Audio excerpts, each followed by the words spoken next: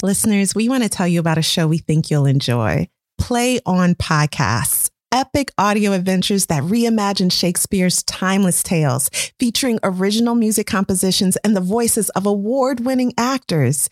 Each episode explores plays from Macbeth to A Midsummer Night's Dream in a way that you can actually understand, and it's created specifically for the podcast form by some of America's most exciting playwrights, directors, and composers, and performed by Stage and Screen's best. Hear Shakespeare like you've never heard before. Subscribe to Play On Podcasts wherever you get your podcasts.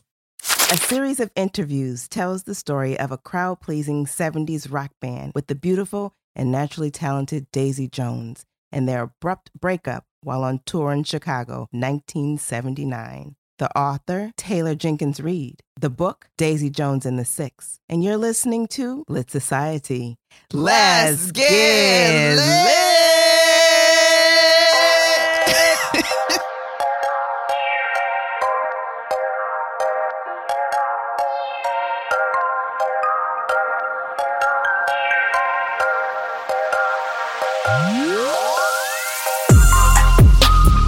Hi, readers. This is Alexis. And this is Kari. And you're listening to Lit Society, a podcast about books and drama. Yeah, girl. So, Kari, tell me one thing you did fun this week or one thing you did for self-care. Oh, for self-care, I'll start with first. I stopped allowing myself to be entertained by the news. I'm trying to stay informed while not completely absorbed in the day by day, which is really absorbing these days. It is. And very,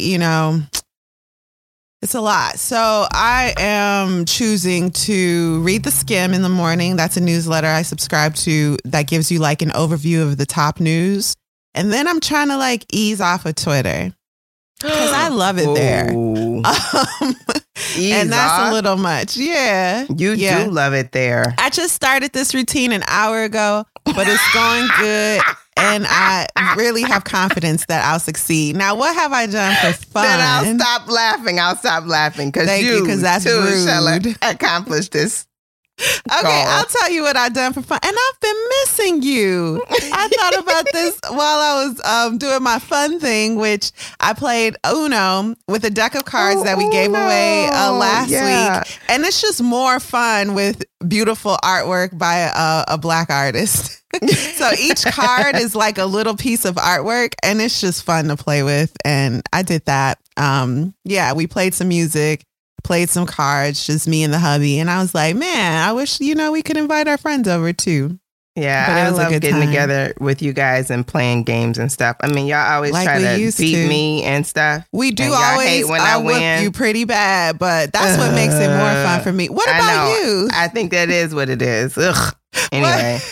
What have you done for fun this week? And also, what did you do for self-care? Okay, so I love this question, by the way. Thank you. I walked downstairs and I picked up my Amazon packages. And that was way cool. Look at you, little adventurous. Yes. I was out there. And then for self-care, I took naps this week. Okay. I took naps. Okay.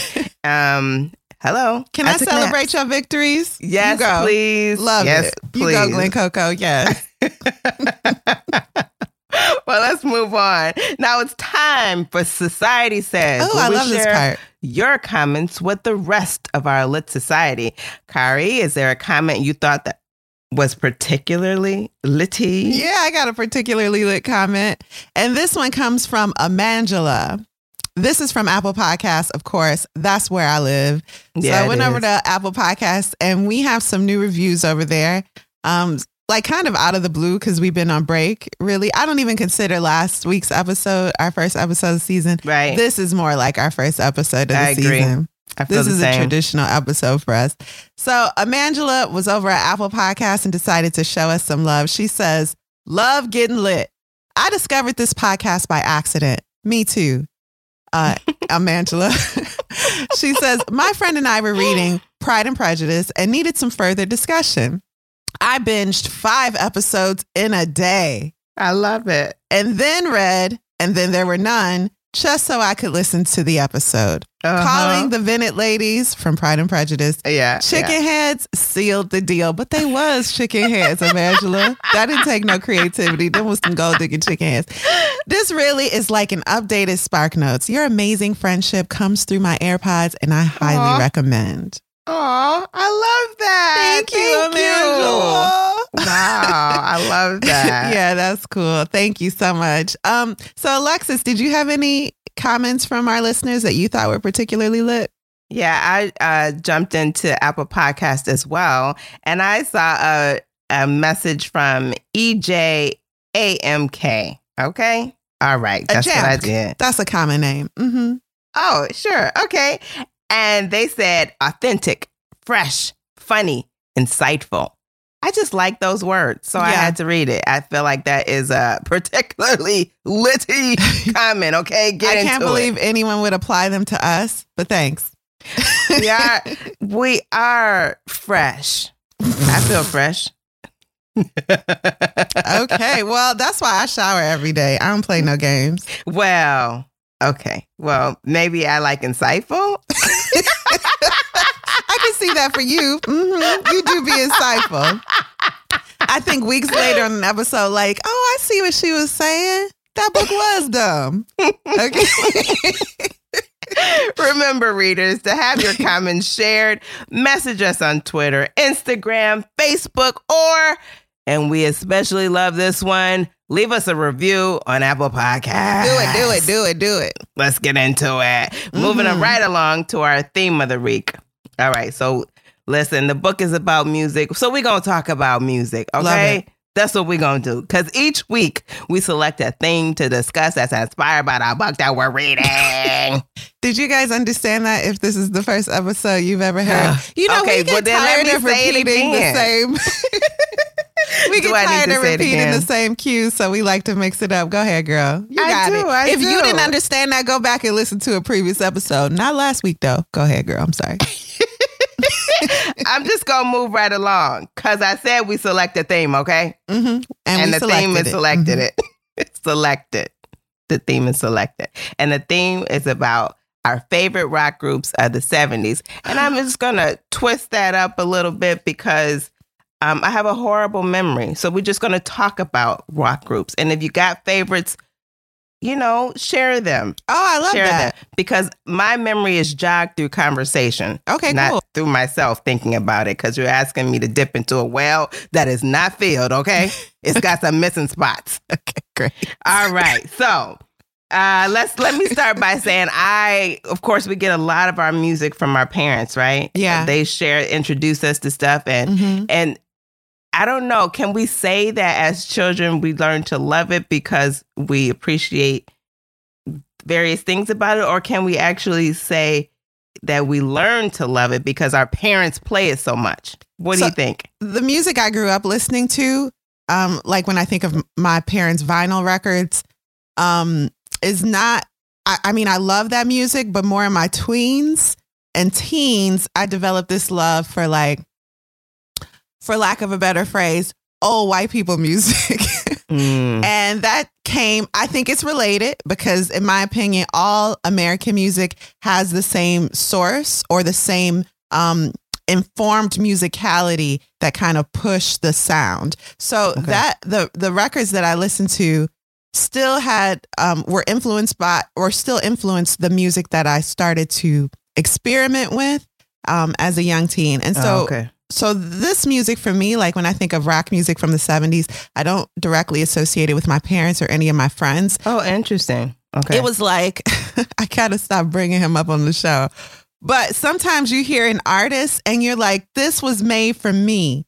This song was made for me. Mm-hmm. And I bring up Gallant a lot, but that was one of the last times when I played like an EP or a full album, a full LP and felt like every song, the cadence, the sound, it like resonated with something in me instantly. I didn't have to learn to love it. I didn't have to learn the qualities about it that I needed to appreciate. I just instantly loved it. Love them first here. And so I feel the same way about the songs I'd like to talk about with you. What about you? How did you discover rock music from the 70s? That's not your generation. Also, y'all, we ain't this old. So for us to go back to back and like discover this music and love it, why did that happen for you? I gotta say it's because I want to say the radio that I was listening to. It's really hard to say. I can think of some songs that I heard my mom play, but I feel like the radio. I can tell you exactly what happened. So we from Milwaukee, and the music your mom played didn't come through clear on your radio. So you was like, well, I might as well listen to the station that's got the strongest signal. And it was this. And you was like, okay, well, it's cool, I guess. They got drums in it. I'm not going to fight you on that. I'm not going to fight you on that. So let's get into this discussion a little more. And why don't you tell me about some of your favorite songs? And I'll try to think about if I remember them. Because again, well, let me go back. Like, are there any bands that you remember loving? I remember Blondie. And they were in the 70s. Is that Do you remember Blondie? Mm-hmm. So I never got into Blondie or any like female band. Oh, I'm lying. So no, I just never got into Blondie. And that will forever be pop music to me because that sounds almost 80s. Like it sounds almost now, right? Blondie? Because I feel like a lot of 80s music is coming back. Mm-hmm. Well, that's entirely possible, but I do remember them. And again, you know, in my youth, okay, I'm not that old, all right? We sound anxious. Blondie, what? But then there was also Captain and Tennille. But are they don't sound familiar to you? So not really. Can you give me I know that name. That's a name. And if someone would have said Captain and Tennille, I would think a sitcom, like a television sitcom that came on after The Love Boat. Or a band. Maybe when did The Love Boat come out? I don't know. Was that in the 80s or the 70s? I'm just trying to think about when this music that I think that music was definitely in the 70s. They Captain and Tennille. Okay. Yeah, they sang Do That To Me. Do That To Me one more time. I didn't listen to that bad music. Do What To You one more time. It was Hold on, I'm about to play something right quick. And for everybody watching on YouTube, we're cutting out all the music from our YouTube episode. Sorry, because we ain't trying to get in trouble. So if you want to hear these songs that we're reminiscing over, please head over to Apple, Spotify, and everywhere else. So let me play this song you say exists. Hold on. Okay. Can you hear it? Yeah. Yeah, that's it. So we're talking about rock music from the 70s. This sound like elevator music. Hold on.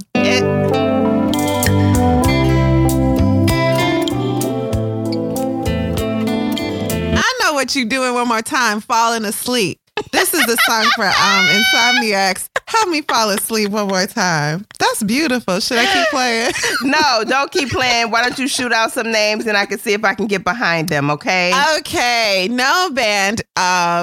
If the soundtrack of my years from 11 to 16 were to be made. Ranged it out and everything. Okay, get into it. I'm ready for you. You know how the best Batman soundtrack is just the Prince album? Yep. Well, the soundtrack of my life would be an Aerosmith album because Aerosmith did that. They do that. They never miss. That was the third band that I could remember. Go for it. They make those soft, sappy songs with their daughters in the video, and everyone's like, "Oh my goodness, this is like, borderline lame." But those songs last, and they also make those heavy guitar sounds. Here, this is probably my favorite Aerosmith song. I'll just talk about it a little bit. It's called Last Child. Came out in 1976, and to me, it's easily about someone who's trying to find their feet in the city, the big city, maybe New York City, maybe Chicago, but their roots are in the South or in a slower paced life. Mm-hmm. And that's so many families that I know. So here, this is Last Child by Aerosmith, and let it rock. I really want you to. Do you remember this song? No, I won't remember it till you play it. Okay, listen to this. That's how bad my memory is. That's okay. Listen to this guitar. Yep, I remember it.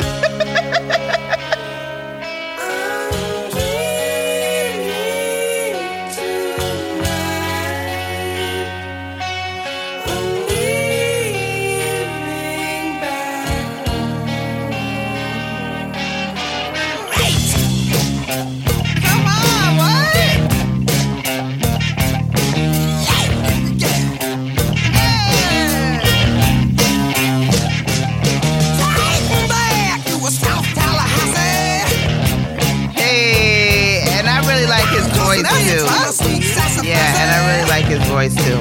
So. Man, even Tyler, although Joe Perry, you can always be my play uncle. Okay. Gotta get back to the real nitty-gritty. Yes, sir, no, sir, don't come close to my home. Sweet home, can't catch no dose of my heart. Tail food, bang, sweetheart, swear it makes disgust from a J. Paul getting his ear with a face and a beer.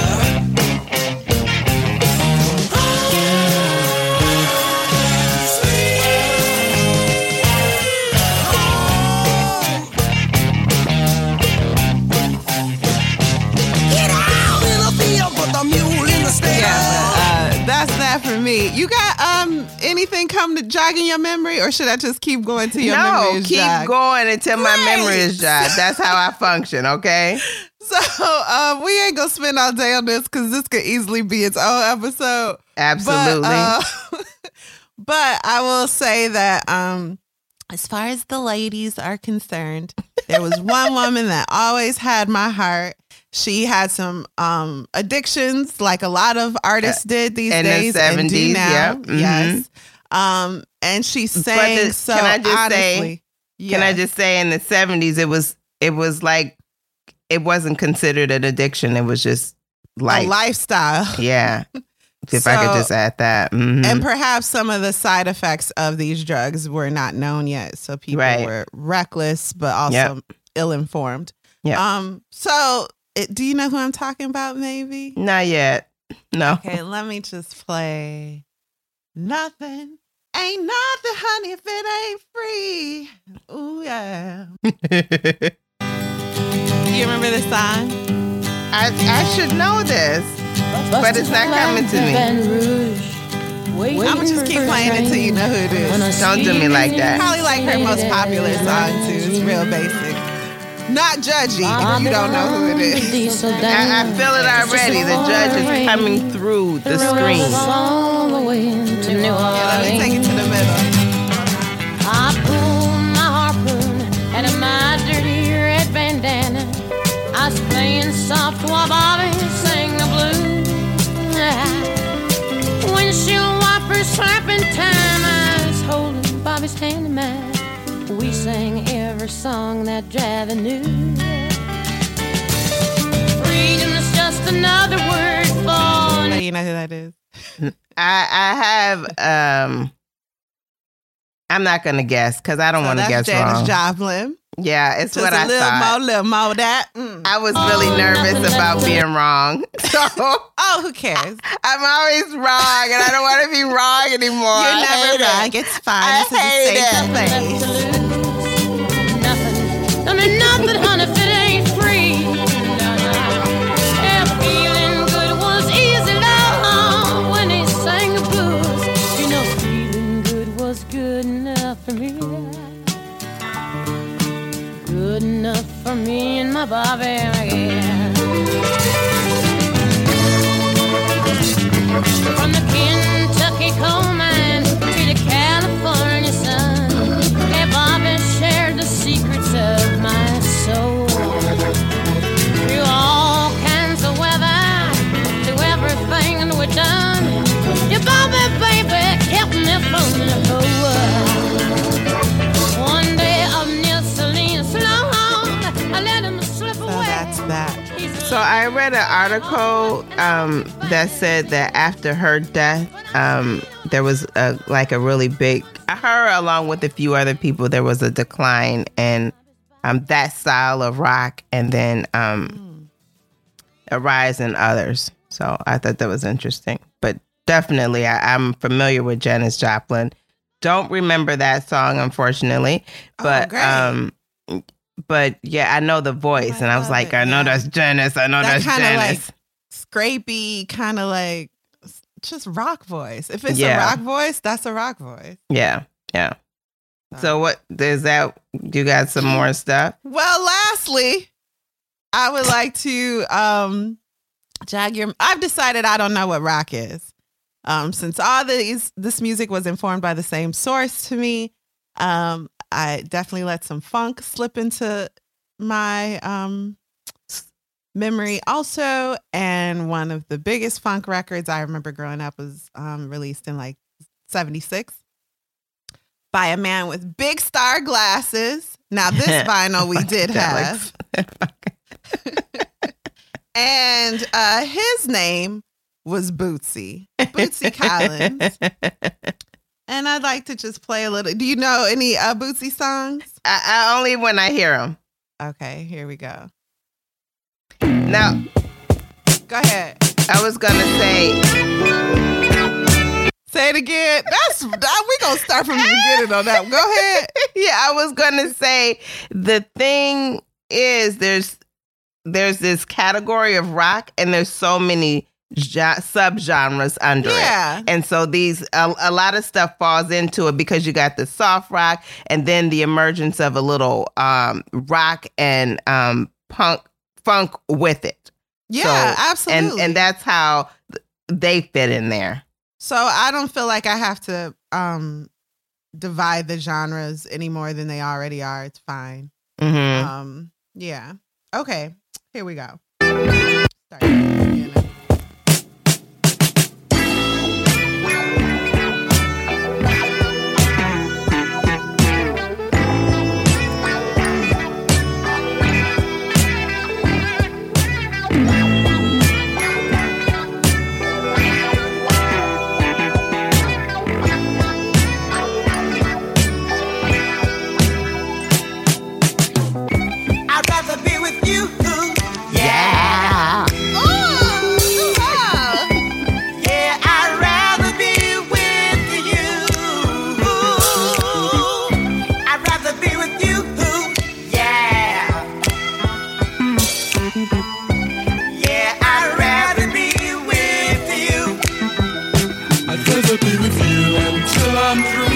Yes, I do. You gotta influence Prince. I'd rather be with you until that day will fly away. I just love that smiling face in the early sun. If I can't have you to myself, then life's no fun. I'd rather be with you. Yeah. So that song is amazing. In fact, do you remember this one maybe? Girl, please don't take us off the air for this. I know you're very controlling about your stuff. Yeah. Mm-hmm. You remember that song? Yeah. And so I'm scared to play anymore. A lot of these songs from the 70s, they were used in later sampled up and down throughout decades. Never will not be sampled. So they stay with us in that way because we always get to hear them. There's a guy on social media that I like when he does a little skit, Spice Adams, and he does the little skit where he says, and he says, what does he say? He says, it just take your time. He says, when you realize. You know what I'm talking about? Yeah. When he's driving in the car and he like singing the old version or something. He's playing the old version, but singing the new version. Yeah. And he's like, what? And he's always so shocked. I absolutely love those. I haven't seen one in a long time, but I love them because it's so real. How all of that has been just redone. Nothing new under the sun, if I could insert that. Okay. Yeah, it's true. And I feel like the sound from the 60s, 70s and our parents' generation was probably the height of American music. Nothing to me sounds new since then. And everything is kind of derivative now. And that can be good. Like we just heard Beyonce sample Bootsy Collins. Right. But it's not original. It's not original. And I ain't going to say if you don't sample, you ain't original, because then hip hop wouldn't exist. But there are the limits there. And all these artists and bands that we talked about, even if they were solo, the music mattered more than like their, I don't know, the numbers and algorithms at the time. That didn't exist. So they all had bands. Even if you were a solo artist, James Brown had a band. And would call out to band members. Oh, yeah. Did I play? Nope. Oh, okay. I take everything back. Because, I mean, is this rock? I don't know. It's not, though. Okay, this the last. This the one of the last songs I'm going to play today. Okay. This isn't a music podcast, y'all. I'm sorry. Here. You remember this? Hey! Hey! Got to pay back. Revenge.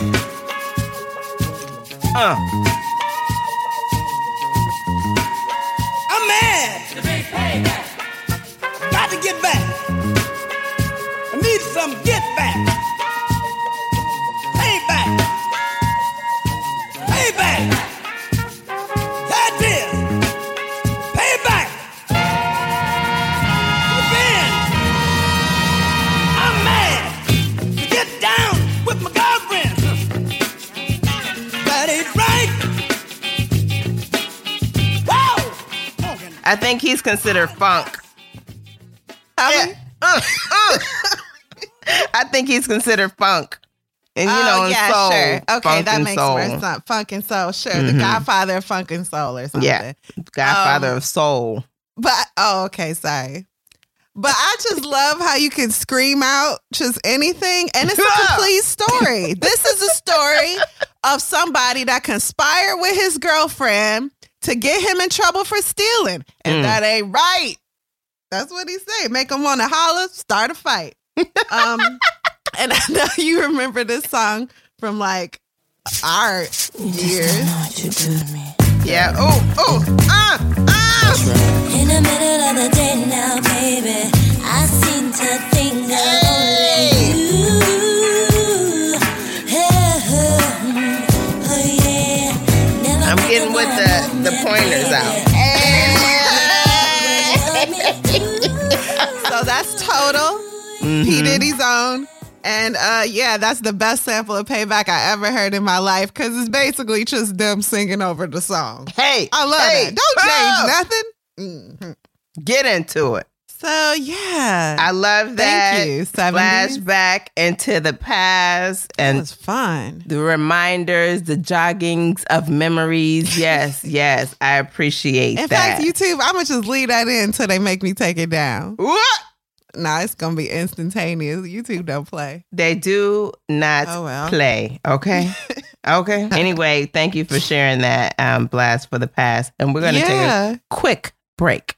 Sounds good. For the day that we can be together, I can't let you walk away. That's right. Oh, can't you see, you and me were meant to be your baby. And we're back. And there's nothing Yes, left we are. to say. Did you expect to be back so soon? It's so early in the morning. I'm just getting it together. I told you I'm going to come back with the break sooner, okay?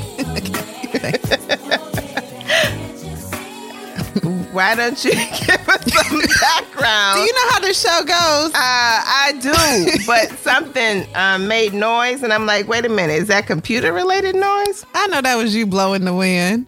I wasn't gonna say Blowing? nothing, but Ooh, wow. No, it was actually computer-related noise, but I don't know the source of it. You see how your friends do you? I guess that's called love, I suppose. So- Anyway, give us some background on Taylor Jenkins Reid and maybe some inspiration for Daisy Jones and the Six. Okay, so our author, Taylor Jenkins Reid, and I believe Daisy Jones and the Six is her 6th book. She's no stranger to the bestsellers list. After college, she worked in film as a casting assistant, but I heard she's been writing since grade school. Ooh. And there, in an interview with USA Today I found from 2018, she detailed her writing process, and I want to share it with you for the benefit of all you aspiring writers and published authors out there. I know some do listen to our show, surprisingly. So this is what Taylor Jenkins Reid shared. Thank you for that. Yeah, thank you. She says, when I'm working on my books, I'm very regimented. I start with my idea and I know how the story begins and the story ends, but what's in the middle, I don't know. So for my first drafts, which can take anywhere from 4 to 8 weeks, I write a certain amount of words per day, and that's what I have to get done. I have to get that done. So if that takes me 4 hours and I happen to have a few hours free in the afternoon, then good for me. I'll try to catch up on books I'm blurbing or something like that. But most of the time, it takes me a full day. Every single day, I'm waking up and I don't know what's happening in the story. And I'm sitting down and I'm figuring it out Monday through Friday from 8 a.m. to 6 p.m. So I personally, this is Kari now. I personally love this take because so often writers are taught to develop worlds and lives for each character in order to inform the character's motivations. And that, of course, is a great method. But like I can think of Malcolm Gladwell, I know subscribes to that method, and he's an amazing author. Particularly nonfic, more like anthropological work he does. But sometimes it can be daunting for a fiction writer knowing you have to create this intense outline before writing the story. Because the story is what you're interested in, and it's the reason why you're doing everything, but you have to wait. So Ree doesn't wait, and this seems to work for her. Daisy Jones and the Six is based on several real-life bands, including Fleetwood Mac. I think she borrowed most heavily from their true story. It also briefly dabbles in the rock world's history with baby groupies. And these were children that adult musicians would often and openly bed. This is like the way it was. Iggy Pop, for example, even wrote about Coral Shields and the relationship they had when she was 13. These were children. Coral Shields' sister, Sable Starr, is perhaps the most famous baby groupie of all time, being mentioned with names like Rod Stewart and Alice Cooper. We're not saying that those men definitely had a relationship with her. Silence. Before COVID in 2018, before the book was published, Amazon ordered a 13-episode limited series based on Daisy Jones and the Six. So, before COVID, only 2 years ago, it was planned to be a television show, a miniseries. And the TV adaptation will be produced by Reese Witherspoon under the banner of her prolific production company, Hello Sunshine. And that's all I have on Taylor Jenkins Reid. Did you have anything on our author? No, nothing additional to share. Okay. So, but thank you for sharing that For bit sure. of information. So, let's hear a brief synopsis. This without spoilers.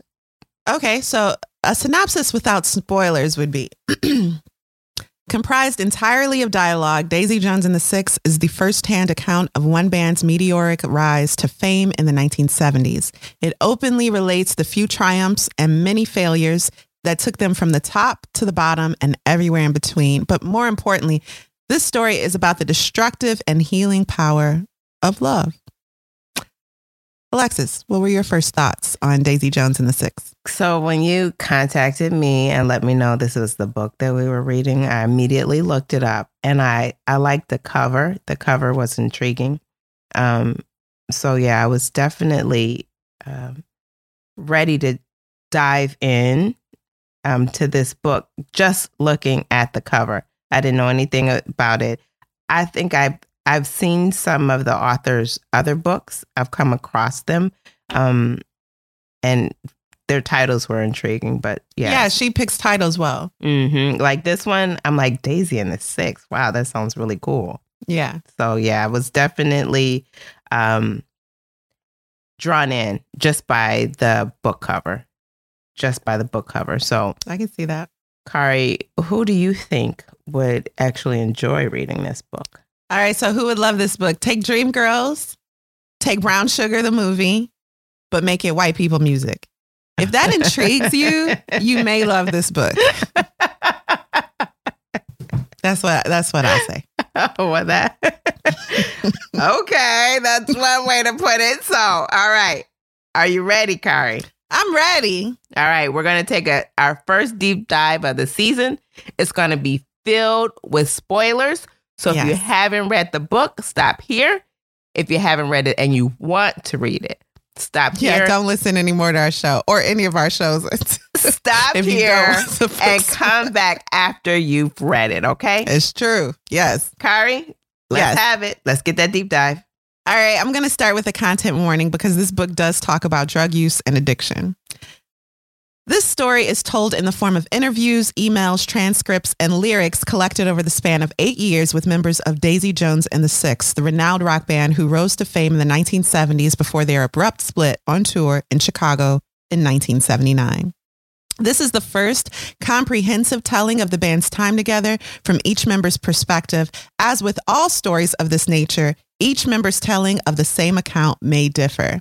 I'm also going to say that before I dive in, we are going to talk about like the meat of the book, but there are potatoes, veggies, and sides that we don't have time to get to. So even if you listen to this deep dive, there are rich layers in this book that you may want to discover for yourself. Part 1. Who is Daisy Jones? A beautiful model and a famous painter lived in the hills of Hollywood, obsessed with themselves. They eventually They eventually give birth to a beautiful, gregarious little girl and name her Daisy. And then for the most part, they completely ignore her. Elaine Chang, biographer, author of Daisy Jones, Wildflower. Here is what is so captivating about Daisy Jones, even before she was Daisy Jones. We got a rich white girl growing up in LA. She's gorgeous, even as a child. She has these stunning big blue eyes, dark cobalt blue. One of my favorite anecdotes about her is that in the 80s, a colored contact company actually created a shade called Daisy Blue. She's got copper red hair that is thick and wavy and takes up so much space. And then her cheekbones almost seem swollen. That's how defined they are. And she's got an incredible voice that she doesn't cultivate, never takes a lesson. She's born with all the money in the world, access to whatever she wants.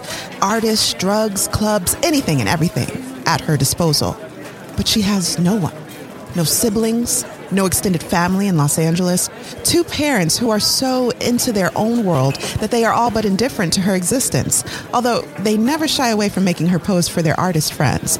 That's why there's so many paintings and photos of Daisy as a child. The artist that came into that home saw Daisy Jones, saw how gorgeous she was, and wanted to capture her. It's telling that there's no Frank Jones piece of Daisy. Her father's too busy with his male nudes to pay much attention to his daughter. And in general, Daisy spends her childhood rather alone. But she's actually a very gregarious, outgoing kid. Daisy would often ask to get her hair cut just because she loved her hairdresser. She would ask neighbors if she could walk their dogs. There was even a family joke about the time Daisy tried to bake a birthday cake for the mailman. So this is a girl that desperately wants to connect. There's no one in her life who is truly interested in who she is, especially not her parents. And it really breaks her. It's also how she grows up to become an icon. We love broken, beautiful people, and it doesn't get more obviously broken and more classically beautiful than Daisy Jones. So it makes sense that Daisy started to find herself in the Sunset Strip, this glamorous, seedy place. The Sunset Strip was just a short walk from their family home, and Daisy was like suffering from boredom. She was constantly ignored, and she was outgoing. So at 14 years old, she decided to walk to the Sunset Strip one night. She got into the Whiskey, which was a club, a local club that often showcased a live band, and she got in through the back with the band. That night, she never drank or smoked before in her life. That night, she drank and smoked for the first time, trying to blend in with everyone else. She returned home at 3 or 4 in the morning, and no one even noticed she left. Mm-hmm. But for the first time, she felt seen by the folks at the Whiskey, and she wanted more of that acknowledgement. Yeah. Reminder, she was 14 years old, and this story, while fictional, is based on real life accounts. It's inspired by real life accounts, I should say, not based on. And then also, she was 14. She wasn't getting any attention at home, so she was starved for attention. Yeah. And what did they say? She would go make an appointment with the hairdresser just to talk to her. So yeah, she was starved for attention. Yeah. So she's 14 at this point, spending her nights with adults who wanted to take advantage of her. And especially at the beginning, they often did. The scene was trying to take everything from Daisy, including her body.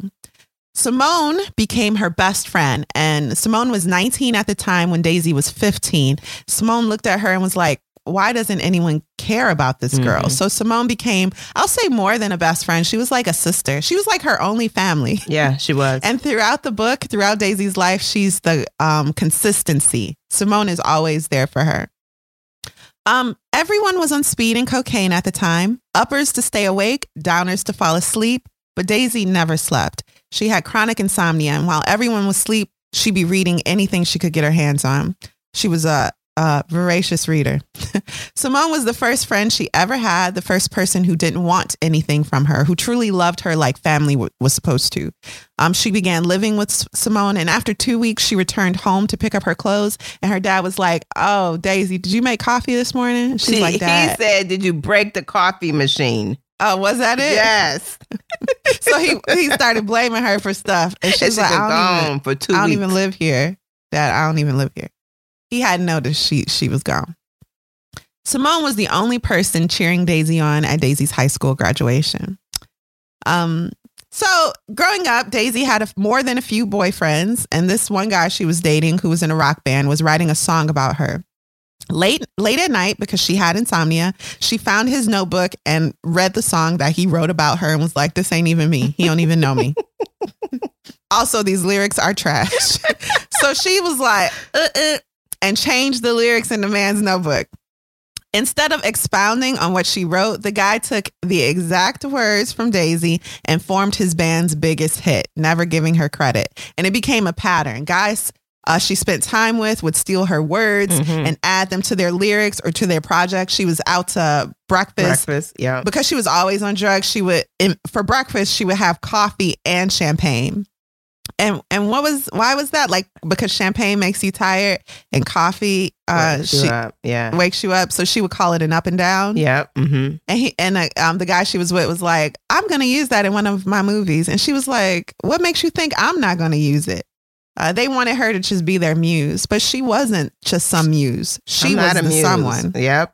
Yeah. I am somebody. Yeah. Part 2, Meet the Six. So this is a band of 6 people. I mean, 7 really, obviously. Because they have the front man. A band of 6. Huh? The 6 is a band of 6. Oh, I thought it was the front man and then 6 band members. No, it's it. Because it's Billy Graham, Warren, Pete, Chuck. Wait, Billy Graham, Warren, Pete, Chuck, and Karen. Check. Oh, you're right. I can count. I'm not like they say, like dumb. Okay. So no, baby, you're not dumb. No, baby. Thank you. Thank you. You was smart. Oh, so it's 6 people in this band. That's why I bet they call it the 6. Well, anyway. The very reason they call it the 6. You don't have to remember everyone for the sake of this deep dive, right. But you must remember Billy, who's the front man, and the older brother of Graham.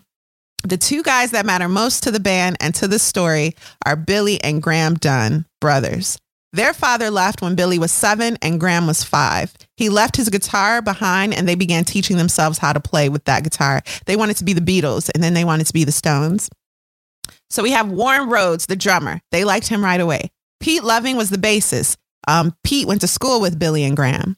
Chuck Williams was the rhythm guitarist. And at first, Billy was the rhythm guitarist, but he really wanted to be like the front man. So when Chuck came in, he played better than Billy. So Billy was like, "Great, you stand back there and I'm going to be in the front and be fine and write all of our songs."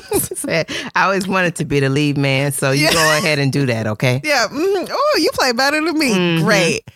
They practiced constantly and took gigs wherever they could, even when they were very young. And one night in some sketchy bar after their performance, a drunk guy almost hit Graham.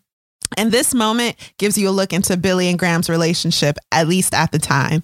So this guy starts approaching Graham and is about to punch him in the face. And before he sees anything coming, Billy lays the guy out flat. He always had his brother's back. And another time, like in the beginning of the band, Graham wasn't that great of a musician. And the other band members started talking openly about replacing him. And Billy was like, "Say that again. And me and Graham are going to have a conversation about replacing you." So it was always going to be him and his brother. Don't play. Always. Stop it. At one wedding they performed at, they saw a creepy old guy dancing with a girl their age. It was their dad. Crazy. Either he didn't recognize them or didn't know what to say. This moment is like awkward and sad. Mm-hmm. But also that night, there was a cocktail waitress in the hotel lobby. Her name was Camilla. And when Billy first met Camilla, he knew, that was his girl. He had to be with her.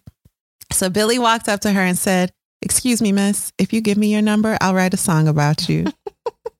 Which sounds like trash, but you put it on the right seasoning on it. That could work. It worked on Camilla. She liked it. Camilla's it worked on all the good girls, the sweet girls. Did he say that? Yes, He did say that. Oh. Really? Okay. So if you ain't good, you don't want no songs with him. Okay, all right, Whatever. So Camilla is strong-willed. She's not some pushover, but it was something about Billy that she liked too, because he was broken and she was whole. So they seemed to like fit together like puzzle pieces. Chuck, who was the rhythm guitarist, he got drafted in the war and died. Everyone was heartbroken. Willie Loving, Pete's brother, Pete is the bassist, took Chuck's place. So now we have two sets of brothers in a band. They eventually also recruit a female keyboardist named Karen. She left her band, The Winters, because everyone in it was trying to get with her and she was like over it.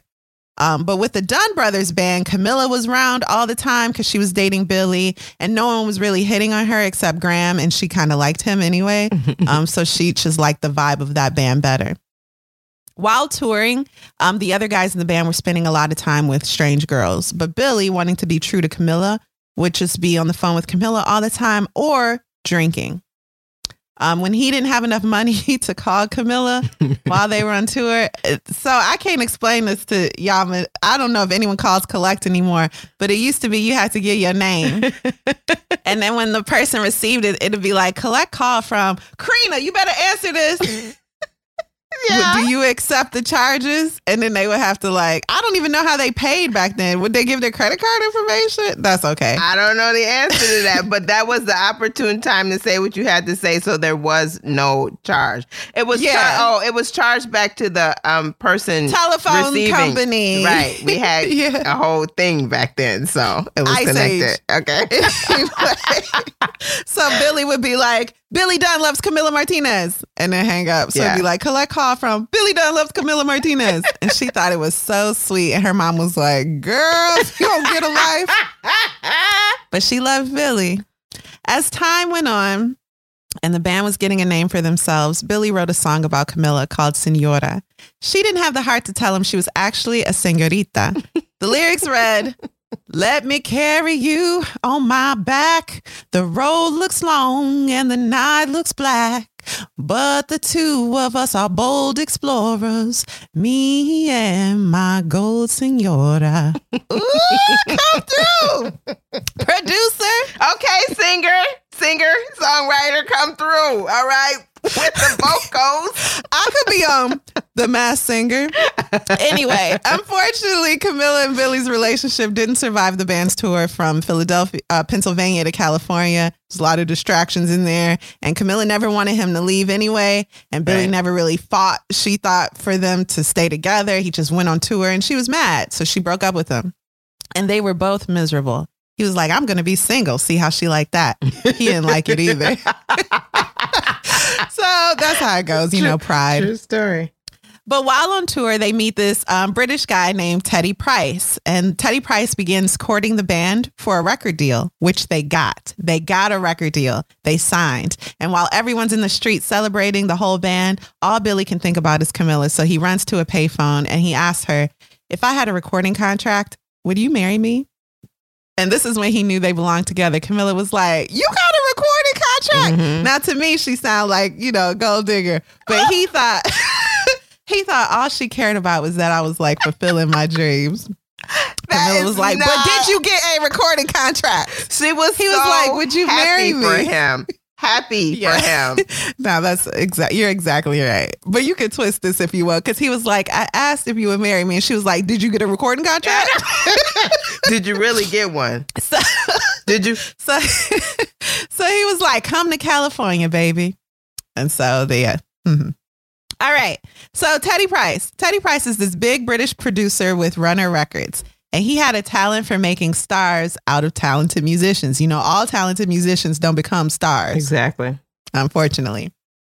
He also became something of a father figure to Billy because Billy never had that in his life. So everything Billy did, he would run past Teddy and look for Teddy's approval. Spoiler alert, Teddy is never the villain in the story. He never betrays that trust that they have together. Right. The full band moves to California. The entire band and Camilla. And here Billy creates some of his fondest memories. He and his girl are together again. He's making records with his brother and his band. He'd record all night and then wake up for breakfast with Camilla. And it was like a dream to him.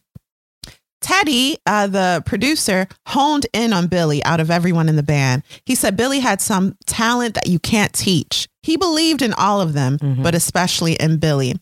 During this time, there were drugs everywhere. People would even send drugs to the studio, people they didn't know, and they would do the drugs. It was music and drugs every single day, music and drugs. Time passes.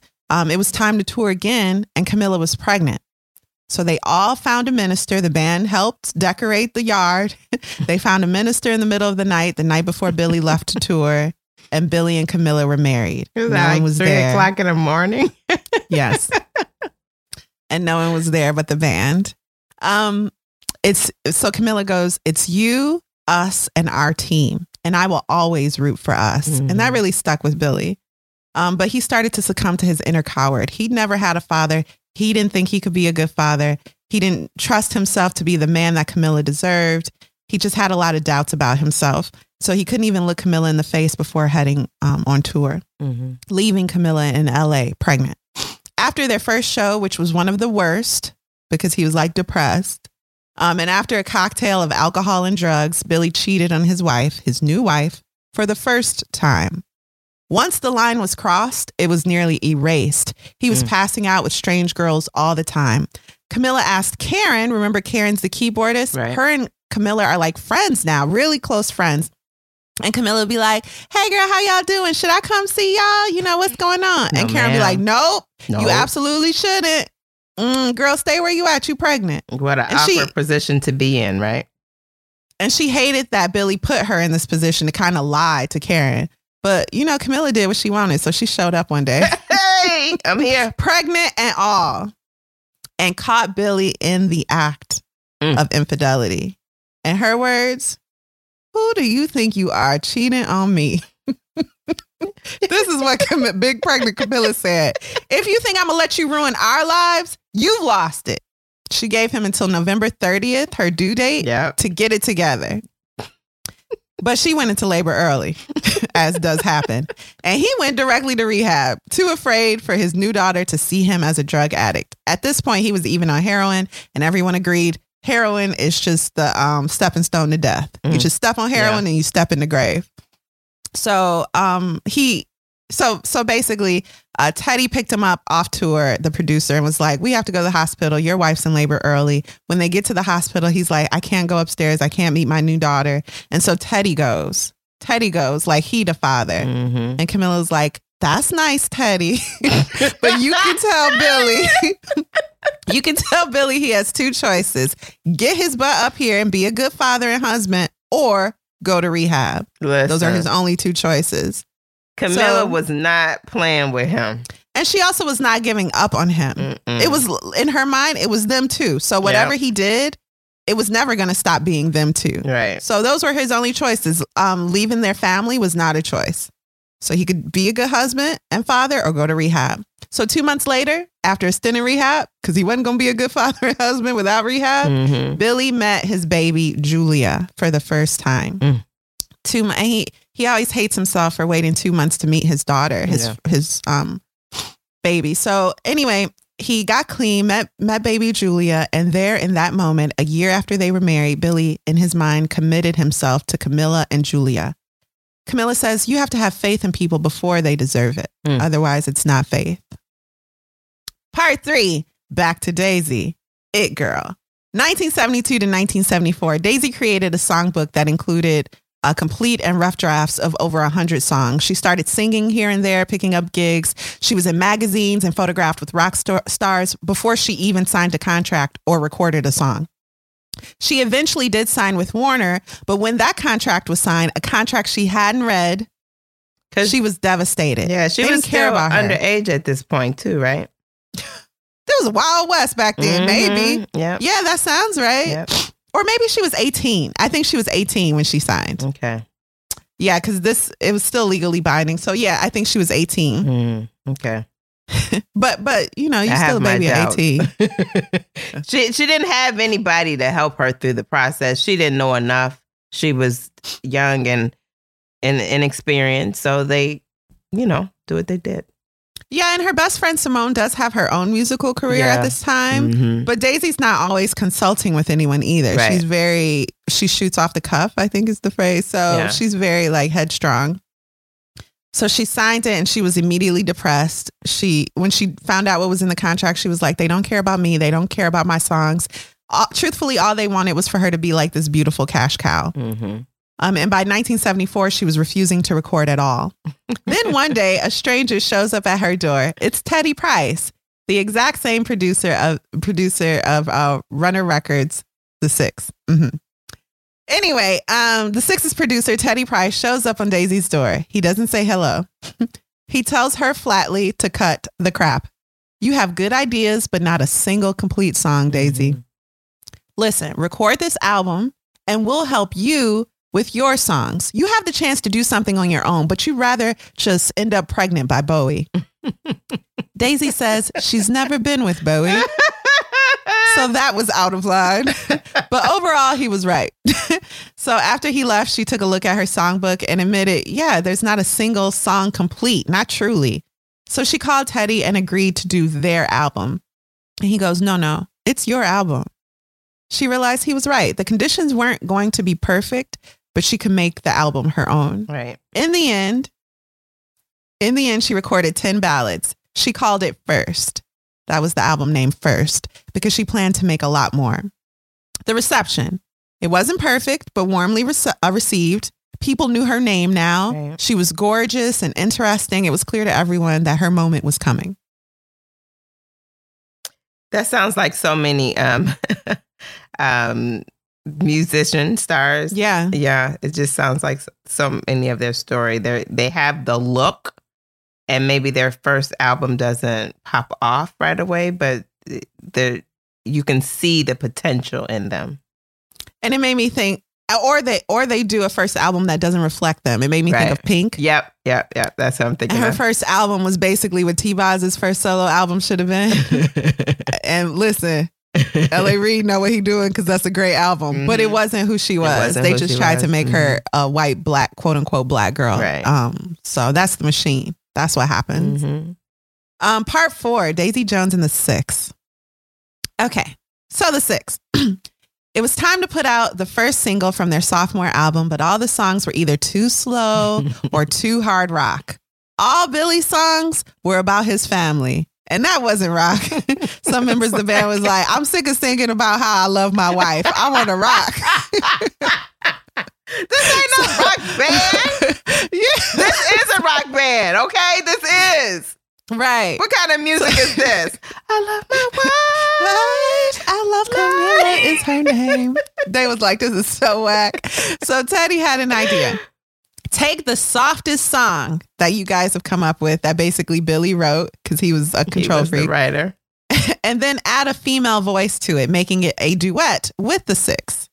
So Billy wrote Honeycomb, about the life Camilla wanted after they both retired. The life Billy promised Camilla. Right. Karen's voice wasn't strong enough to sing it. She's the keyboardist. So Teddy thought, I know who. Daisy, my other client or artist. So Daisy felt like she sounded like a cool new pair of jeans, and Billy sounds like the pair you've owned for years. Their sound was perfectly harmonious.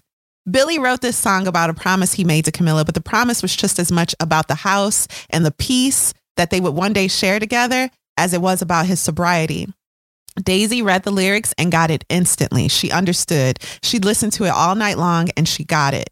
Billy sang his part in the studio as planned, but she sang hers as if their future was unsure. This rubbed Billy the wrong way because it was getting to the truth. Yeah. Like their future is unsure. That's how sobriety works. That was uncomfortable for him. Yeah. To hear it. So it rubbed tone. him. Mm-hmm. Yeah. Yeah. So he needed that future in his mind to be a sure thing. He needed this to be a sure thing, or he felt like he might fall apart.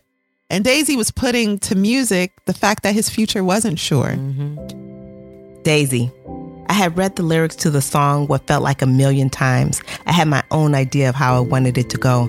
Billy sang it in this sort of pleading way. I thought the way he sang it made it seem like he wasn't sure he believed his own promise, and I loved that. I thought that made it so interesting. So I had this plan to sing my part like I wanted to believe him, but maybe deep down inside I didn't. I thought that gave the song some layers. When we got the mic working, Artie's giving me the signal to start and Billy and Teddy are watching me. I got up into the mic and I sang it like I didn't believe Billy was going to buy a house near the Honeycomb, that it wasn't really ever going to happen. That was my angle on it. During the refrain, the lyrics were originally, "The life we want will wait for us. We will live to see the lights coming off the bay, and you will hold me, you will hold me, you will hold me until that day." I sang it straight through on the first go-round, but the second time I sang it, I changed it up a bit. I said, "Will the life we want wait for us?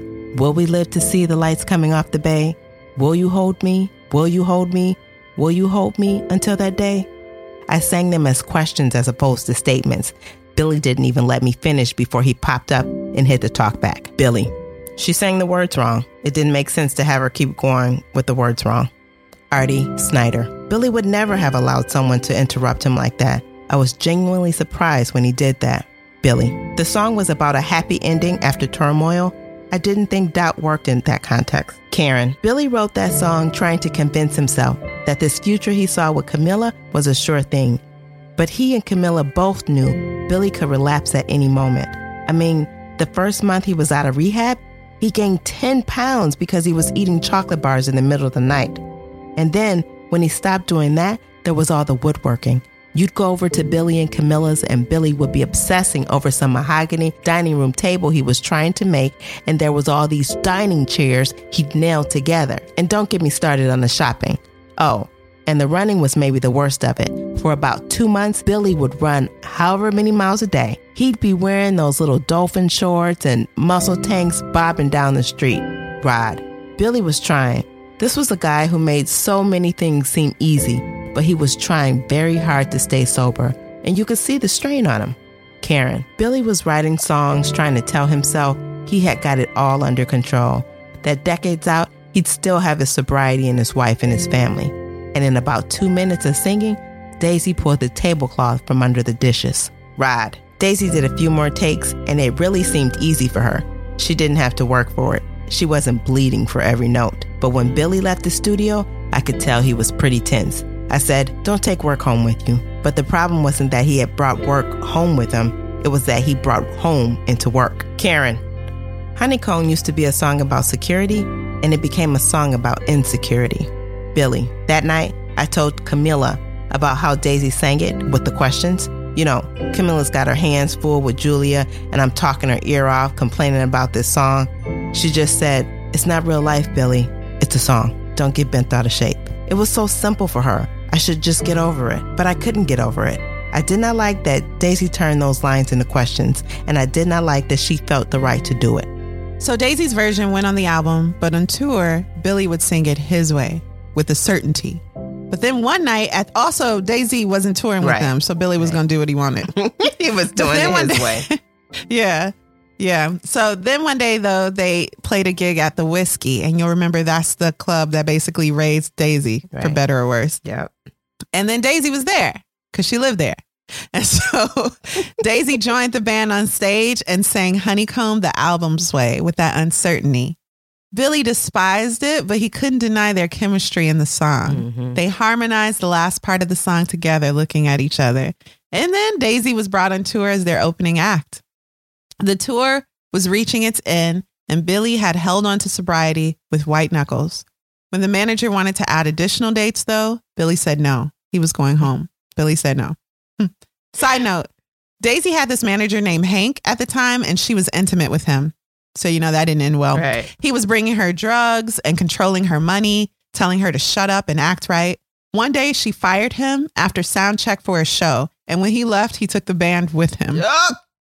Before she went on stage. So she went on stage barefoot with no band and sang a cappella.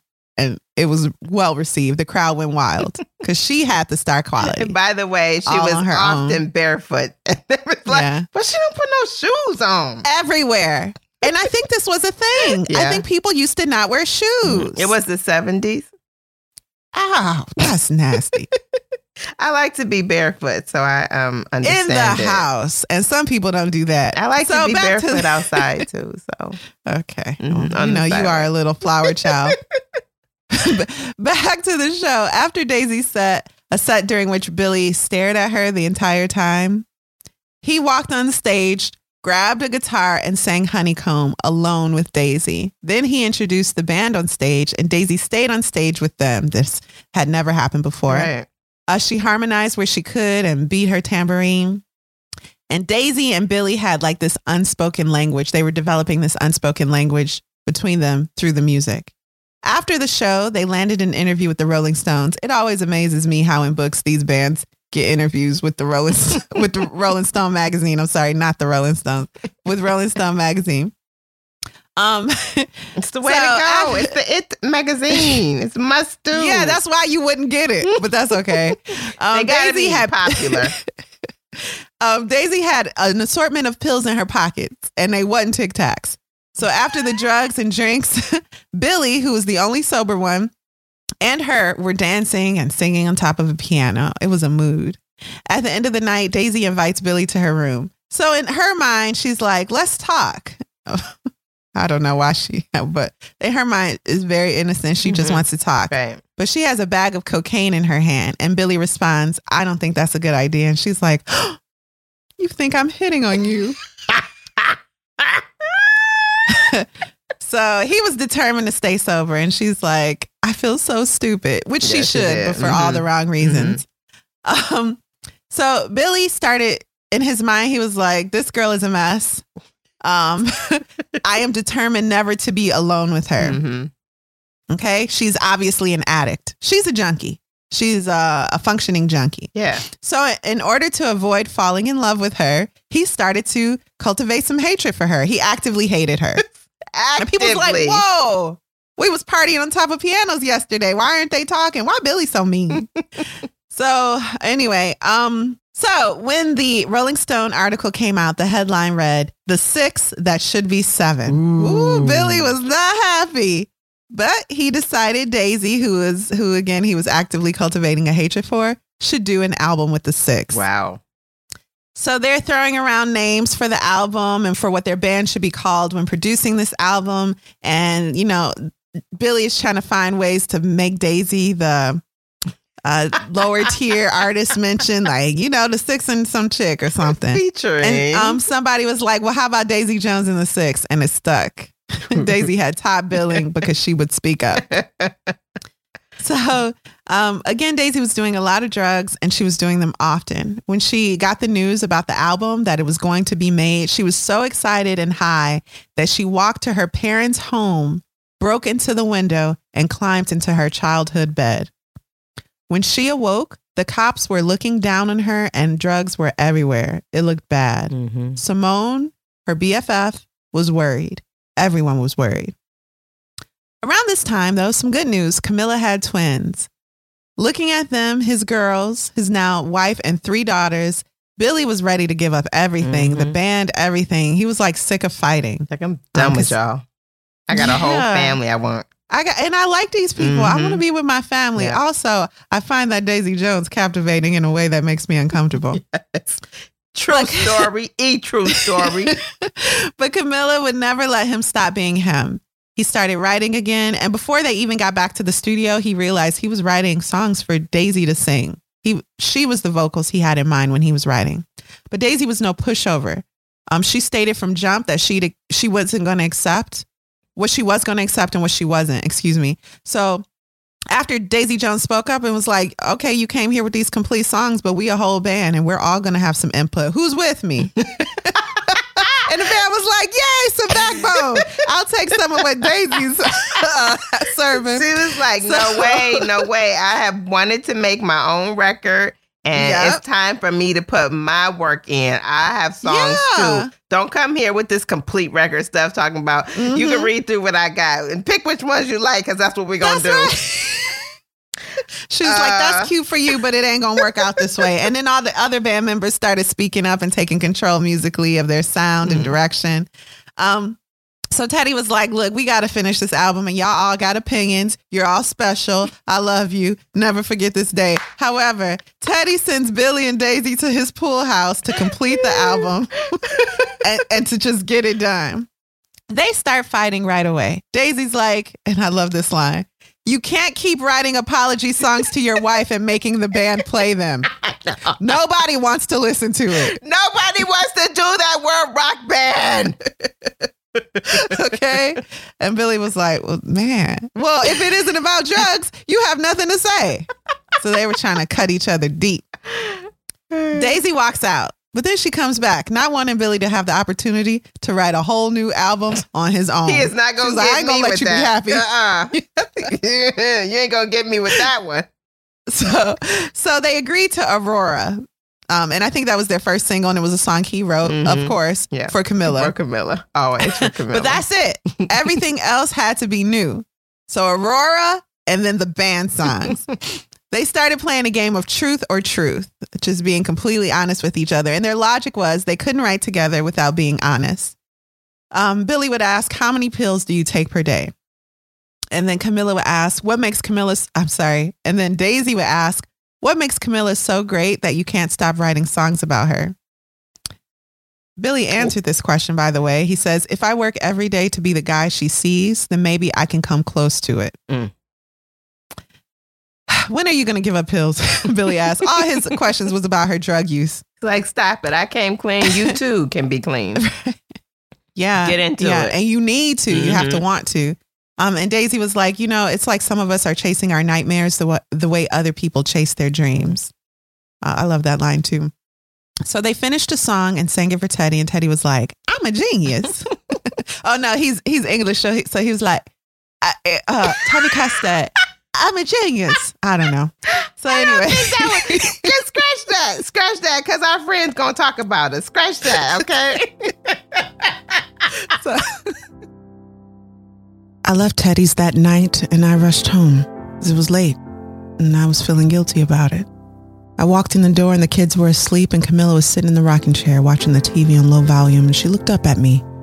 I started apologizing and she said, you're sober, right?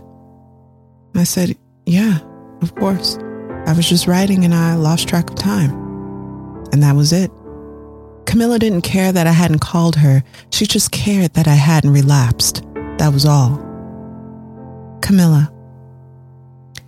It's hard to explain because I really do think it defies reason, but I knew him well enough to know he could be trusted. And I knew that no matter what mistakes he made, no matter what mistakes I might make too, that we would be fine. I don't know if I would have believed in that type of security before I had it, before I chose to give it to Billy. And by giving it to Billy, I gave it to myself too. And saying to someone, no matter what you do, we're not over. I don't know. Something about that relaxed me. Billy, all those weeks that Daisy and I worked on songs together, I'd work as late as I needed. I'd stay out with Daisy as long as we needed. And every night when I came home, Camilla was in that chair. She'd get up when I got home and I'd sit down, and then she'd sit on my lap and put her head on my chest and say, how was your day? I'd tell her the highlights and I'd hear about her day and I'd hear about the girls, and I'd rock us back and forth until we went to sleep. One night, I picked her up out of the rocking chair and I put her in bed and I said, you don't always have to wait up for me. She was half asleep, but she said, I want to. I like to. And no crowd cheering, no magazine cover ever made me feel even remotely as important as Camilla. And I think the same goes for her. I really do. She liked having a man who wrote songs about her and carried her to bed. To Billy's songs, Daisy wrote in the layers. She made it more complicated in a good way. Daisy skipped a recording because she was partying one day, and that wasn't like her. She was at a pool. She was at her house having a pool party with strangers and drugs in a beautiful caftan floating in the water. Simone was there. Simone was terrified because she was like realizing Daisy is going to die one day and maybe soon. Billy goes to Daisy's house to get her, and he sees all this drugs. Daisy had walked on some glass and her feet was bleeding, and she was like out of it. And his first thought was, this girl knows how to have a good time. And that scared him. So he goes home and writes a song. The song is about all the things he can't have. And it raises a lot of eyebrows because people are like, hey, Billy, you wrote this song about stuff you can't have, and it's obviously about Daisy. And he was like, in his mind and heart, he was like, this is about drugs and addiction, you guys. Why you And not labeling truthfully- my stuff like that? I know what it's about. I wrote it, but truthfully, it's like about both. Okay, facts on facts. He tries to make Daisy sit down to record the song he had just wrote. She doesn't feel like her voice is strong enough. Eventually, she comes back to the studio after walking out and reaches deep inside of herself to produce the vocals needed for this song. And I think like she walked out, and then Billy drove to her house and begged her to sing it. Yeah. And she finally did. And she wasn't one that really had to work to produce a good sound. She was just naturally talented. But this one required great effort from her. And so she needed that kind of kick in the butt to push through. And by the way, your nails are looking fabulous, sis. Thank you. That's Astro Wifey in Chicago. Okay, Thank you. Give her all the She's props. an artist. And they look really great. They're really Thank great. you, my friend. Okay. Love you. Mhm. So the things Billy and Daisy would never say aloud, they put in their songs. Lyrics like, I believe you can break me, but I'm saved for the one who saved me. Or write a list of things you'll regret. I'd be on top smoking a cigarette. The lyrics in this book are convincing. Very, very. I don't know how they were received by the Goodreads crew because they hate everything, but I'm loving them.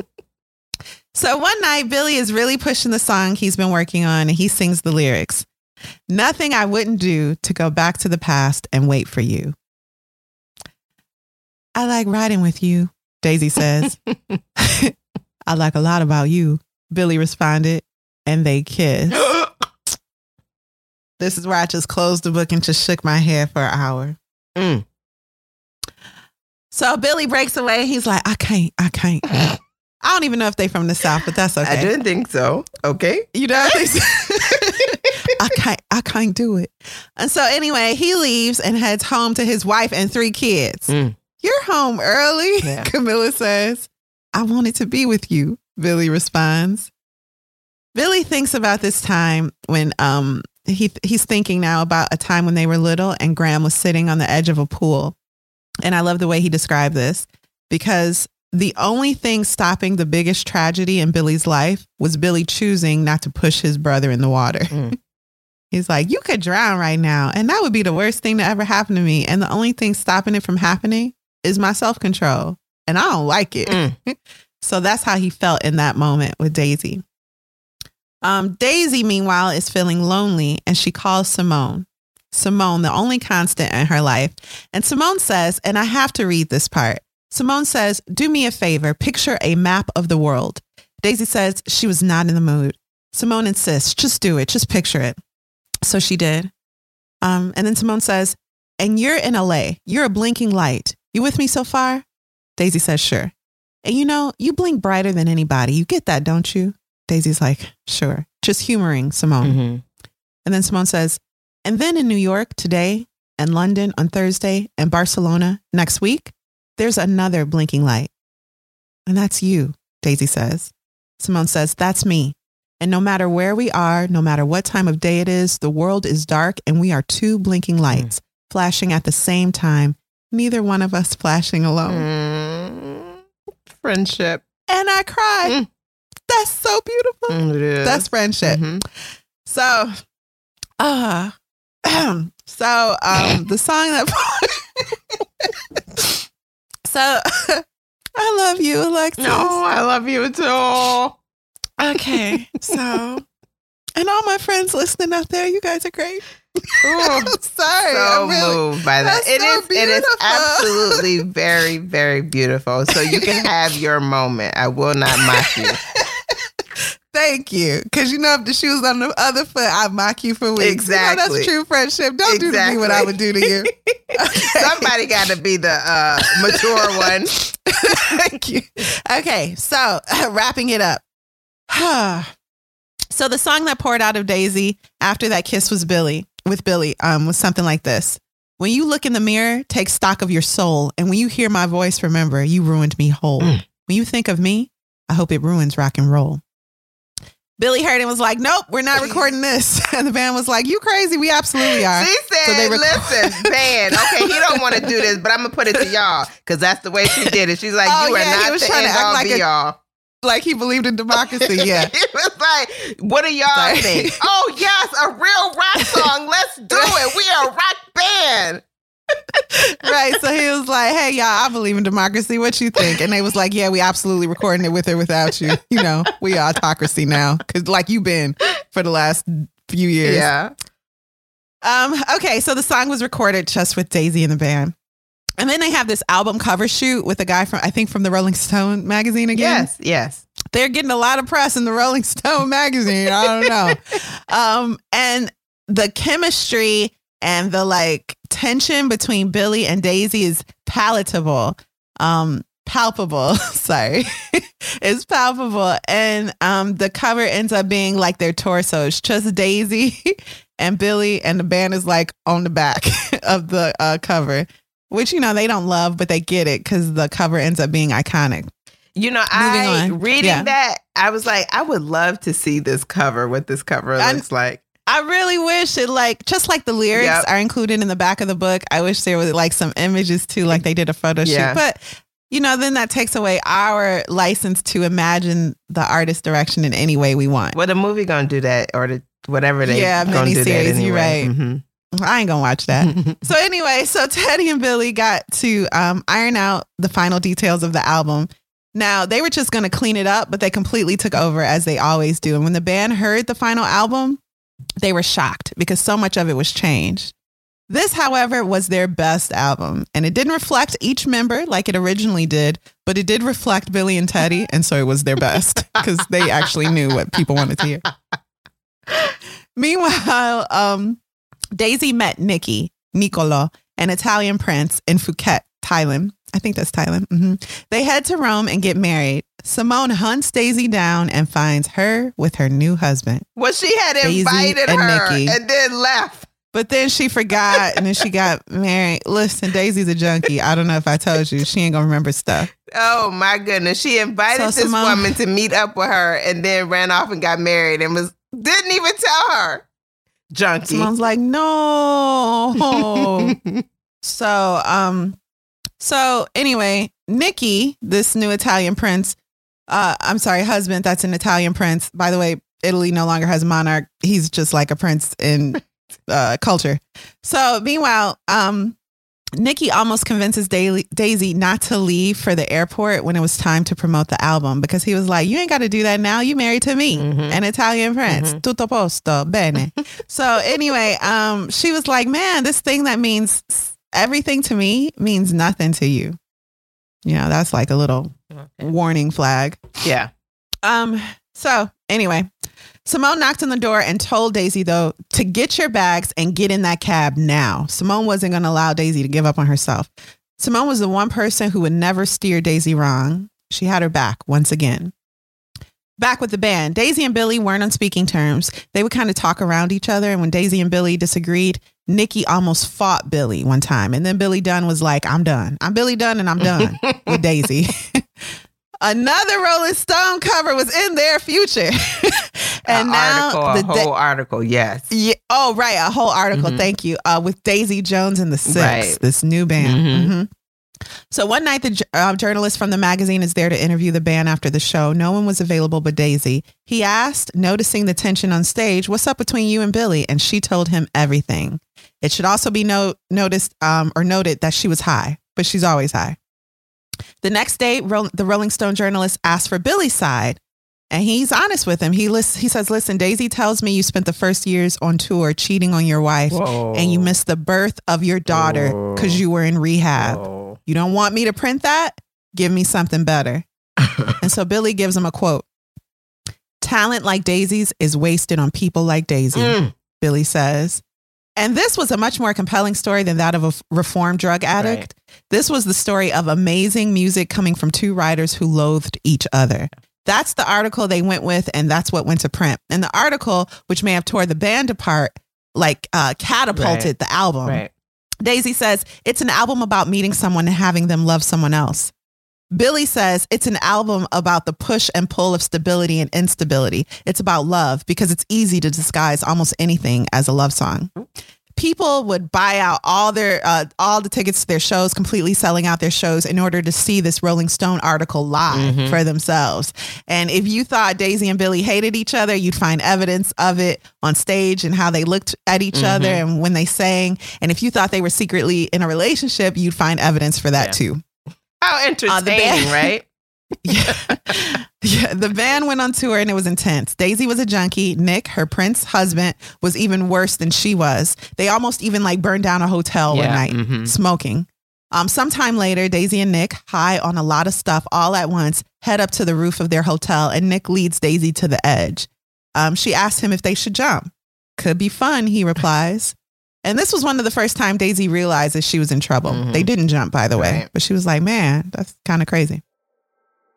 The tour ended, but things got worse for Daisy, who was sinking deeper into her future grave.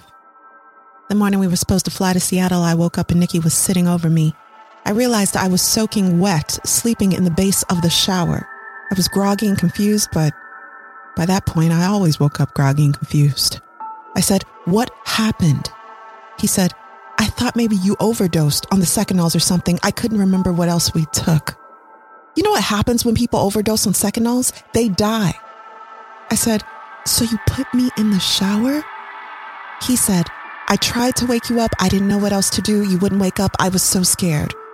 I looked at him and my heart just sank because while I have no idea whether or not I overdosed or what exactly happened that night, I could tell he had been truly terrified and all he did was put me in the shower. My husband believed I might die and he didn't so much as even call the concierge. A switch flipped in me. It was like one of those breaker switches, like on a circuit box, you know, how they take a lot of pressure to flip, but then once they catch, they switch over with force. I switched over. I knew right then and there that I needed to get away from this person, that I had to take care of myself, because if I didn't, he wasn't going to kill me. He was going to let me die. I said, okay, thank you for watching me. I said, you must be tired. Why don't you take a nap? And then when he was asleep, I packed up all my things. I took both plane tickets and I went to the airport. When I got there, I found a payphone. I called the hotel. I said, I need to leave a message for Nicolo Argento in room 907. The lady was like, okay. Actually, she probably said Bene. I said, right. Lola LaCava wants a divorce. She wasn't yet sober, but she was on track towards sobriety. She started showing up on time and making sense. She sang with intention, singing her own songs nearly sober. She was a force. By the way, drugs don't make you a better musician. I know people feel that ain't how that works. Right. A surprise to no one but them, Daisy Jones and the Six record a record that wins Record of the Year at the Grammys.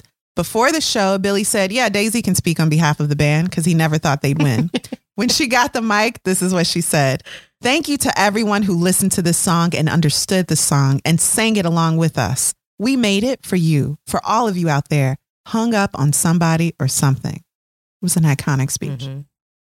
Sometime after that, there was a shift and Daisy and Billy began speaking again. The band performed on SNL and Daisy was the #1 rock star in the world. She and Billy sang on the same mic during the show. And at the end, when he took her hand at the end of the song, her hand seemed to hum to his touch.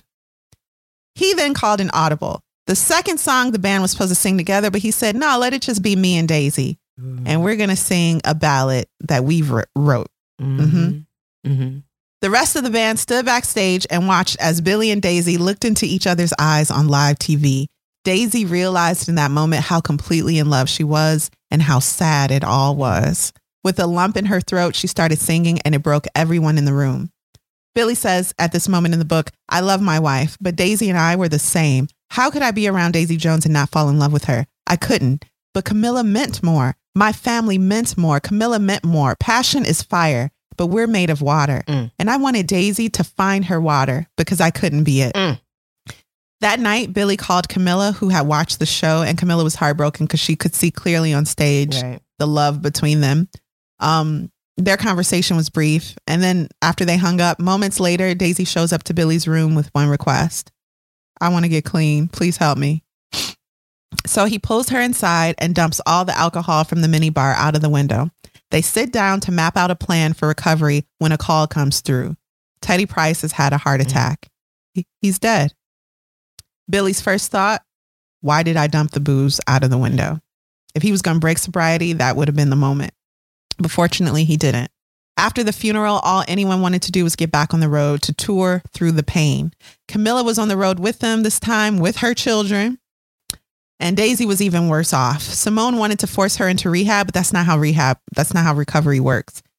She'd look at Billy, Daisy Wood, singing her soul, singing the words they wrote together, and it left her raw each night. Truthfully, it left like both of them raw. She wanted him to look at her like he did that night they performed on SNL, and he wouldn't, because Camilla was there with his children, and that's where his heart was. And she had to keep singing to him despite this. And it killed Daisy to see Billy look at Camilla. To look at his wife? Ooh. Anyway, so you guys want to hear Honeycomb? Unexpectedly, Billy blurts this out at one of their shows. Daisy felt lost in a moment with Billy as they shared one mic. Daisy looked to the side of the stage at Camilla, and she sang the song as Billy wrote it, without any doubt in the lyrics. In that moment, she gave Billy the assurance that he needed, that he never had in life. Daisy gave that to him as he sang the song the way she sang the song as he originally wrote it. The certainty that he and Camilla would have the life he promised and that he and Daisy would never be. It became clear. Instantly, he mourned for the love he and Daisy would never have, and that pain sent him directly to the hotel bar. This part is so touching. Yeah. Oh, so he's at the bar. Yes. He orders a glass of tequila. He swirls it around pensively. He takes a taste. He says, that's how it gets you. It tastes like comfort. It tastes like the opposite of what it actually is. Then he takes a sip. But then a man at the same bar asks him if he has any kids. And the question throws Billy off. He confirms he does. Got any pictures? The man says. It felt like his hand was moving through cement as Billy pushes the glass away. The man takes the glass and puts it on the other side of him and is like, show me your family. So Daisy walks up to her room, but cannot get the door open. Okay. She's in a pitiful state, by the way. She's completely broken by that last performance and performing the song with that certainty that Billy and Camilla will last forever and that her and Billy will never be. And she can't get her hotel door open. And then suddenly she hears a child's voice. Daisy. I looked down the hall and I realized it was, out into the hallway comes Camilla and she's holding Julia. Wait a minute. Author's note. While I have made a concerted effort to remove myself from the narrative, I have included here a verbatim transcript of one conversation I had with Daisy Jones because I am, in fact, the only one that can corroborate this essential piece of Daisy's story. Yeah. You were wearing a white dress? Yeah. And you were sitting in the hallway. You couldn't open your own door. Yeah. And my mom. Yeah. Your mom opened the door for me. I remember this. I was with her. I had woken up and had a bad dream. You were about 5 or so, I think. So you've got a good memory. I mean, I completely forgot about it, but now that you're saying it, I do remember being there with you. But my mom never mentioned anything. I wonder why she didn't talk about this with me. I always got the impression that if the story were to be told, Camilla would consider it mine to tell. Oh, okay. All right. Well, then what happened? Your mom, Camilla, or should I keep saying everyone's name? You said earlier that I had to always say her name. Yeah, go ahead. Call me Julia. Call my mom Camilla, just as we've been doing. This marks the end of the transcript. Camilla came into the hallway and she was holding Julia and she said, "Do you need help?" I didn't understand why she was being so nice. I said yes, and she took my key and she let me into my room and she walked in with me. She put Julia down on the bed. She told me to sit down and she brought me a glass of water. I said, "You can go. I'll be okay." And she said, "No, you won't." I remember feeling really relieved that she could see through me, that she wasn't going to leave. She sat down next to me and she didn't mince words. She knew exactly what was happening, exactly what she wanted to say. I was unnerved. I felt so out of control, and Camilla was so in control. She said, Daisy, he loves you. You know that he loves you. I know that he loves you, but he's not going to leave me. Camilla said, what I need you to know is that I'm not going to give up on him. I'm not going to let him leave me. I will see him through this, the way I've seen him through the rest. We are bigger than this. We are bigger than you. Julia got under the covers on one side of the bed, and I looked at her. Camilla said to me, I wish Billy didn't love anyone else, but do you know what I decided a long time ago? I decided I don't need perfect love. I don't need a perfect husband. I don't need perfect kids and a perfect life and all that. I want mine. I want my love, my husband, my kids, my life. I'm not perfect. I'll never be perfect. I don't expect anything to be perfect, but things don't have to be perfect to be strong. So if you're waiting around hoping that something's going to crack, I have to tell you that it's not going to be me. And I can't let it be Billy, which means it's going to be you. So Camilla wanted happiness for Daisy, but she couldn't just let her husband and Daisy torture each other. Daisy, you need to leave this band. You need to get clean, she told her. And Camilla was right. Daisy needed to leave, not just for Daisy, but for Billy and to help Camilla take care of her children. Yeah. That's deep. Mm-hmm. Don't count yourself out this early, Daisy. You're all sorts of things you don't even know. That's what Camilla tells her. Billy returned to his hotel room that night. As he sat on the floor crying, looking at his wife and his girls, he told himself, if it's between my life or rock, I'm choosing my life. So he decided to give up on the band. And the next day, Daisy was gone. That was like the last time he saw her. But this wasn't the end of their story. Karen, Graham, Billy, Camilla, and even Eddie all went on to create their own stories after the band dissolved. There's a pretty gut-wrenching side story involving Karen and Graham, but I don't have time to tell it on this here podcast. I went back and forth about relaying the true ending of this book on the show. And in the end, I decided that if you're really interested, no one can tell you better than the author did in her book. Ooh, so I'm stopping here. Cancel spoiler. Well, we spoiled a lot still. But the true ending of the book, you should if you're interested, you can handle that on your own. Oh, I with love Mrs. that. Reed's word. And that's it. You want to take a break? Please.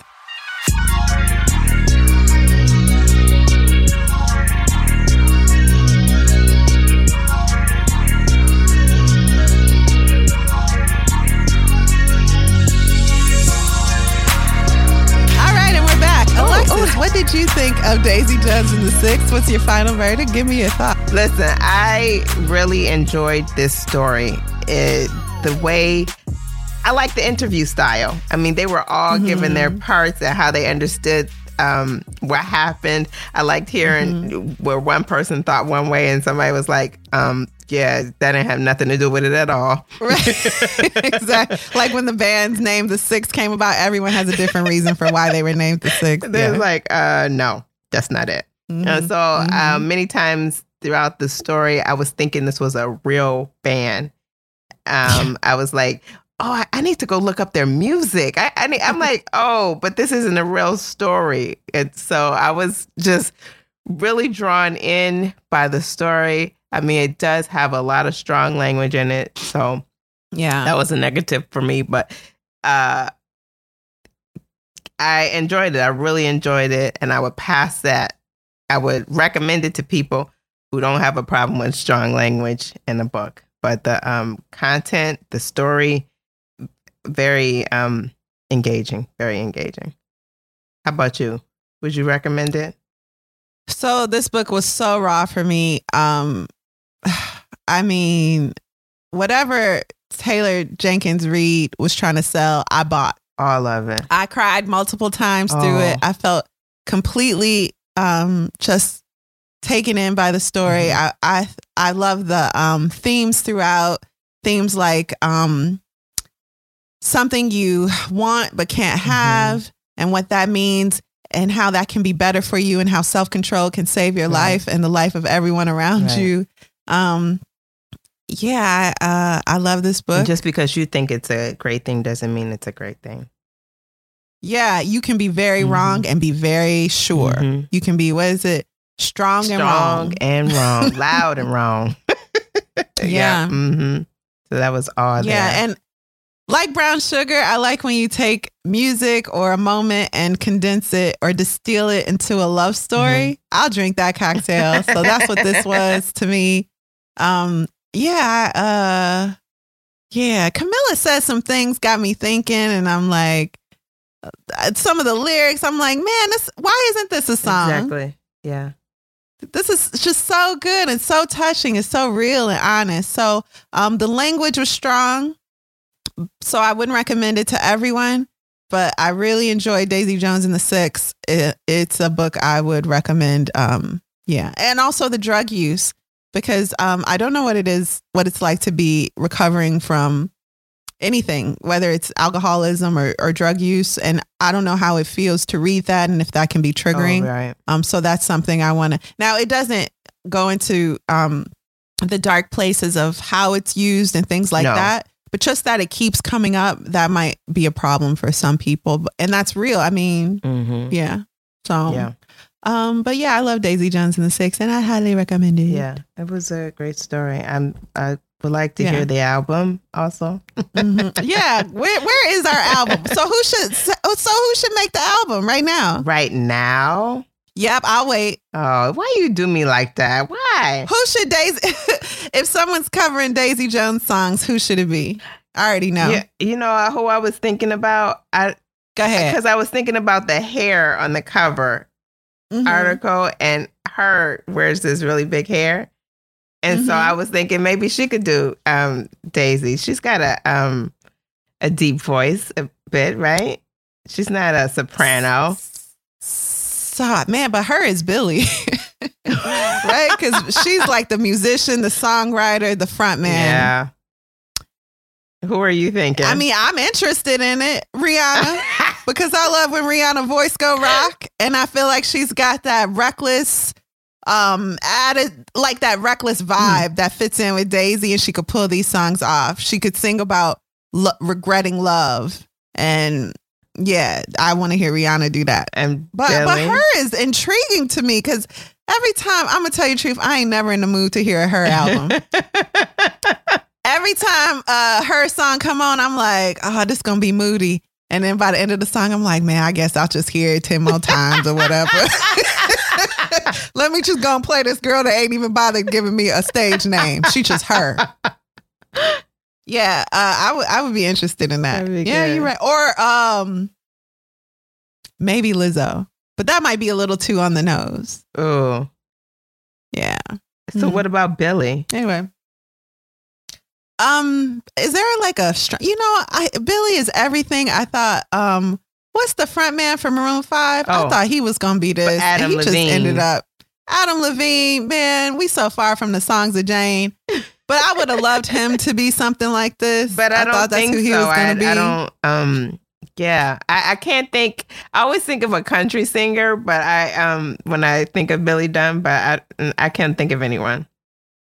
And everybody's so afraid to sound bad in their singing when that can be part of the song. Like Janis Joplin didn't always sound good; she rarely did. But her voice and that was so distinctive, and it adds to it. It adds to the music itself. So, yeah, we got to think about Billy. Yeah. I don't know. Okay.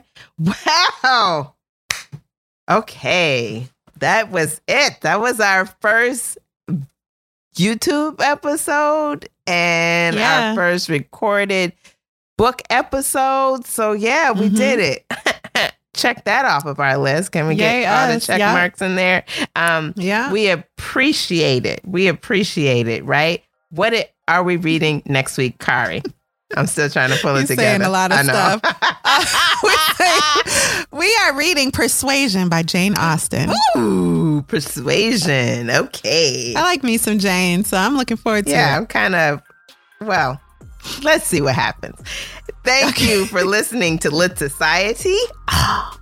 We look forward to meeting with you next week, Thursday. Lit Society is brought to you by Alexis Honoria and Kari Herrera. Support the cause by leaving a 5-star review for our show on Apple Podcasts, along with a comment about why you absolutely love us. We do. We love you too. We love you guys. If you've enjoyed what you heard today, tell a friend about Lit Society. Visit LitSocietyPod.com for show notes, this month's book list, and to sign up for our amazing email newsletter. And until next time, read something.